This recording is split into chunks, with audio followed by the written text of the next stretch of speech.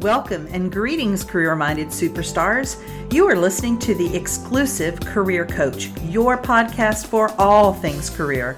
And I'm Lisa Edwards, the indispensable career coach for superstars just like you. Now let's dig into this week's topic, shall we? Go from dragging yourself to work each day to finding a job you love. The Career Spring program is for high-achieving and ambitious mid-level professionals like you who are looking for a job that uses your zone of genius, recognizes your value, and pays you what you're worth. If you're ready to learn more, schedule a complimentary consult using the link to my calendar in the show notes. Be sure to follow me on Exclusive Career Coaching on Facebook, Lisa Edwards on LinkedIn, and Lisa.Edwards on Instagram.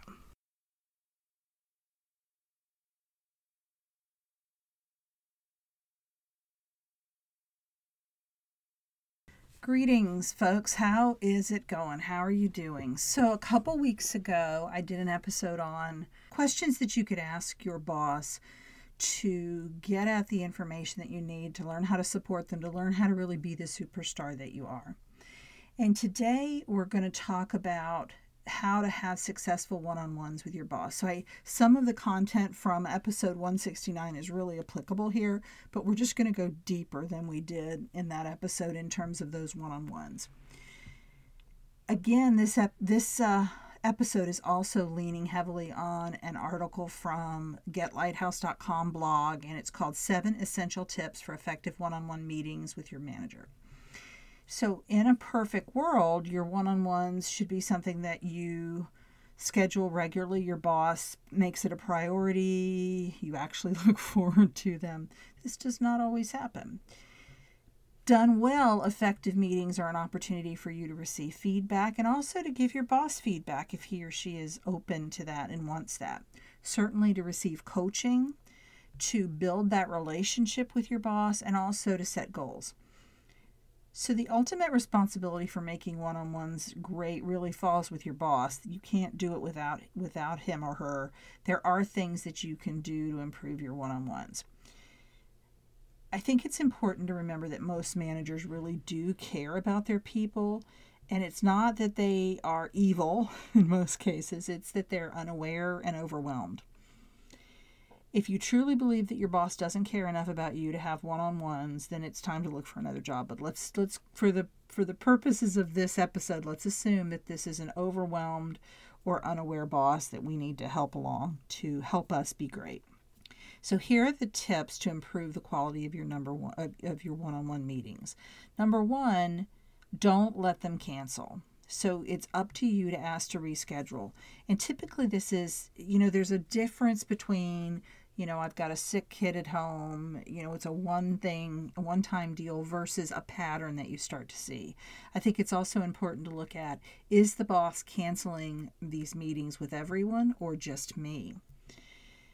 The problem is that it's very hard for you to get into a good rhythm and do your best possible job if months or weeks go by where you don't have that dedicated time to talk to your boss. It can also cause a backup of issues that can kind of fester if they don't get discussed. So I recommend that if you find a pattern of cancellation with your boss, address the reasons for the cancellations directly. Make sure your boss understands how important this is to you and how much help you need and how beneficial that help is. You might say something to him like, I understand you have something pressing and these meetings are important to me. When can we reschedule for? So you're kind of catching him right then to say, let's reschedule this. You're recognizing that something has come up. Notice the use of the word and. I understand you have something pressing and these meetings are important to me. Remember, but cancels out everything in the sentence before it. So if you say but there, then basically you are negating this something pressing that they have. So I understand you have something pressing and these meetings are important to me. When can we reschedule? You might even want to pull up your calendar right then and there and get it on your calendar. You might want to suggest some times to them in an email. Depends on how they notify you of the cancellation. But the idea is don't let this go for 2 weeks or a month before you get it rescheduled. So that's number 1, is don't let them cancel. Number 2 is avoid status updates. The best use of your one-on-ones is not to talk about what you're doing, but if your boss feels out of the loop with you, that's probably what he's going to focus on. It's also a really safe topic, and it can help you to avoid the tough, sometimes uncomfortable conversations that you really need to have, so we don't want to go there. Instead, I recommend giving your status updates outside of your one-on-one meetings, and here are some options. So you can send an email, right? So you want to communicate with your boss ahead of time. Which of these do you prefer? What format do you prefer? What frequency do you prefer? Make sure that you're on the same page about those things. So email updates, you could do stand-up meetings. You could suggest to your boss that 8 o'clock every morning is a 10-minute stand-up meeting. I know a lot of companies that do this. And the idea is we just do brief daily team meetings for little bite-sized updates. And then finally, what about tools like iDoneThis, Slack, Stand-Up Jack? Those are all organization tools. Your employer might have his own organizational tool for this kind of thing. So that's number 2. Avoid making your one-on-one nothing more than a status update. Do that outside of the meeting. Number 3, bring the things you want to talk about. It's up to you. This is your meeting. And while your boss may have some things he wants to go over with you, it's really up to you to bring the topics to make the meeting the most productive that can be. You being prepared is not only going to make the meeting more productive, it's going to avoid the dread that you might feel from having nothing to talk about. Or your boss, if that happens very often, your boss is going to think that these meetings aren't valuable to you because you're not bringing anything to the table to talk about. So that's number 3, bring the things you want to talk about. Number 4, make an agenda for the meeting. As you go through your week, just jot down things you want to discuss as they come up. Keep a notepad by the bed or by the sofa so that even when you're at home, if you're going into the office now, when you're at home, you can make these notes. And then you're going to have a healthy list. And one of the things you want to find out from your boss is, do you want that list ahead of time? Would it be useful if I gave it to you the morning of our meeting? Or do you want it 24 hours in advance? Whatever it is, do what they ask. Here are some possible topics for those meetings. Your career and growth goals. You don't want to assume that your manager knows your career aspirations. You want to bring them up. You want to discuss them. And you don't want to just do it one time.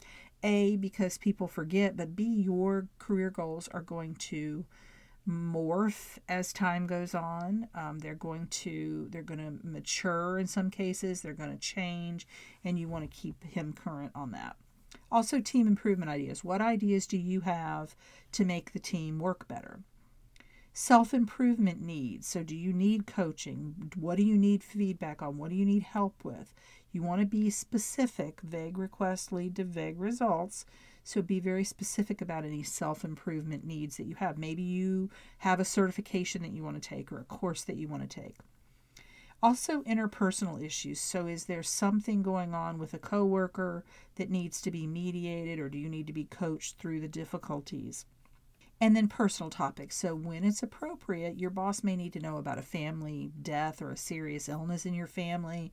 They may want to know about particular stressors at home. And you have to decide based on, the company culture, your relationship with your boss, where is that line of what you want to talk about and what you don't want to talk about. But what that can do is open the door for reasonable accommodations down the road. So if they know that you have a family member who has received a cancer diagnosis and is going to be going through chemotherapy, then if you ask for some time off down the road to be with that family member, it won't be a complete shock. So that's number 4, have an agenda. Number 5, encourage your manager to take notes. And this one's interesting. You could say something like, this is important to me. If you want to take a minute and write this down, we can pause for a moment. Really depends on your relationship with your boss. And as I was reading that one, I thought, well, that sounds kind of pushy. But again, it depends on that relationship. But as an alternative, you could offer to take notes during the meeting that you could then type up and disseminate to your boss. And that may give them the hint that you want this written down, and they may take it over. But at a minimum, you are at least recording your conversation and having a documentation of it. You could also reinforce your boss's notes taking with a comment, like if he's starting to write something down, thank you so much for writing that down. It's very important to me. The more they take notes on the most important part of your one-on-one meetings, then the more valuable those meetings will become for both of you. They're going to be more prepared because they took notes. They can maybe review them before you meet again. You're going to trust that you'll be able to build on what happened at the last meeting, that there's going to be forward momentum and not stagnation. So that's number 5. Invite them, encourage them to take notes. Number 6, make it actionable, right? So this is not a session to just go in and talk about what's wrong or even present solutions. It's time to take action. You want to be careful because a really good one-on-one can feel like a pressure release valve has been lifted, right? So steam is coming out, you feel relieved. But that's not going to last for very long if you find that every time you go back to the meeting, you're talking about the same thing over and over again. So you want to close the meeting by talking about specific action steps for next time. It could be something like, what do you think we can both do for next time based on what we talked about? And if you present it as a question like that, your manager's going to feel part of the solution. It's going to make him or her more likely to do whatever it is that has been agreed upon. So what you're essentially doing here is creating a social contract. You're saying, hey, I'm going to deliver on my items. I'm expecting and asking that you do the same. And all we need is like 2 minutes at the end of the meeting so that those next steps can happen and everybody is very clear on what's next. So that's number 6, make it actionable. Number 7, think about your manager's viewpoint. Depending on what's going on in your company, your boss may not be getting the support that they need, and they may have really good intentions, but really be overwhelmed. So you want to ask your boss how you can help and support him. Here's a few things that you can do to kind of better manage up here and make the work life easier for the boss. So number 1, you could be kind of in the loop. So find out what they feel out of the loop about related to your work, and then create a way to keep them updated. So negotiate, how do you want me to keep you updated? How do you want those regular status updates so that you know what's going on with this project or with my workload in general, whatever it may be. Next is to take the lead. So is there a project that your boss is responsible for and you could take a piece of it away? This is going to allow you to develop your leadership skills, but also your boss is going to be indebted to you for taking over that responsibility. And then finally, learning their styles. So you want to adapt your deliverables to fit your boss's style and preferences. So does he want a summary page? Does he want a certain template when you're doing a certain thing? What's the timing that he wants for a project or for feedback or anything like that? So just knowing what their style and their style preferences are is really going to help in that. That's the final one, to learn your manager's point of view. So these are 7 tips for really improving those one-on-ones with your boss. Hopefully, at least some of you are having one-on-ones now. For those of you that are still looking for a job, this is important stuff that you're going to need in very short order, I hope, for you. And I'll see you next week. Take care. You've been listening to The Exclusive Career Coach with Lisa Edwards, CEO of Exclusive Career Coaching. It would be great if you would rate, review, and subscribe to this podcast. Also, I want to be your career coach, so be sure to ask questions about your career management challenges and job search situation. Until next time.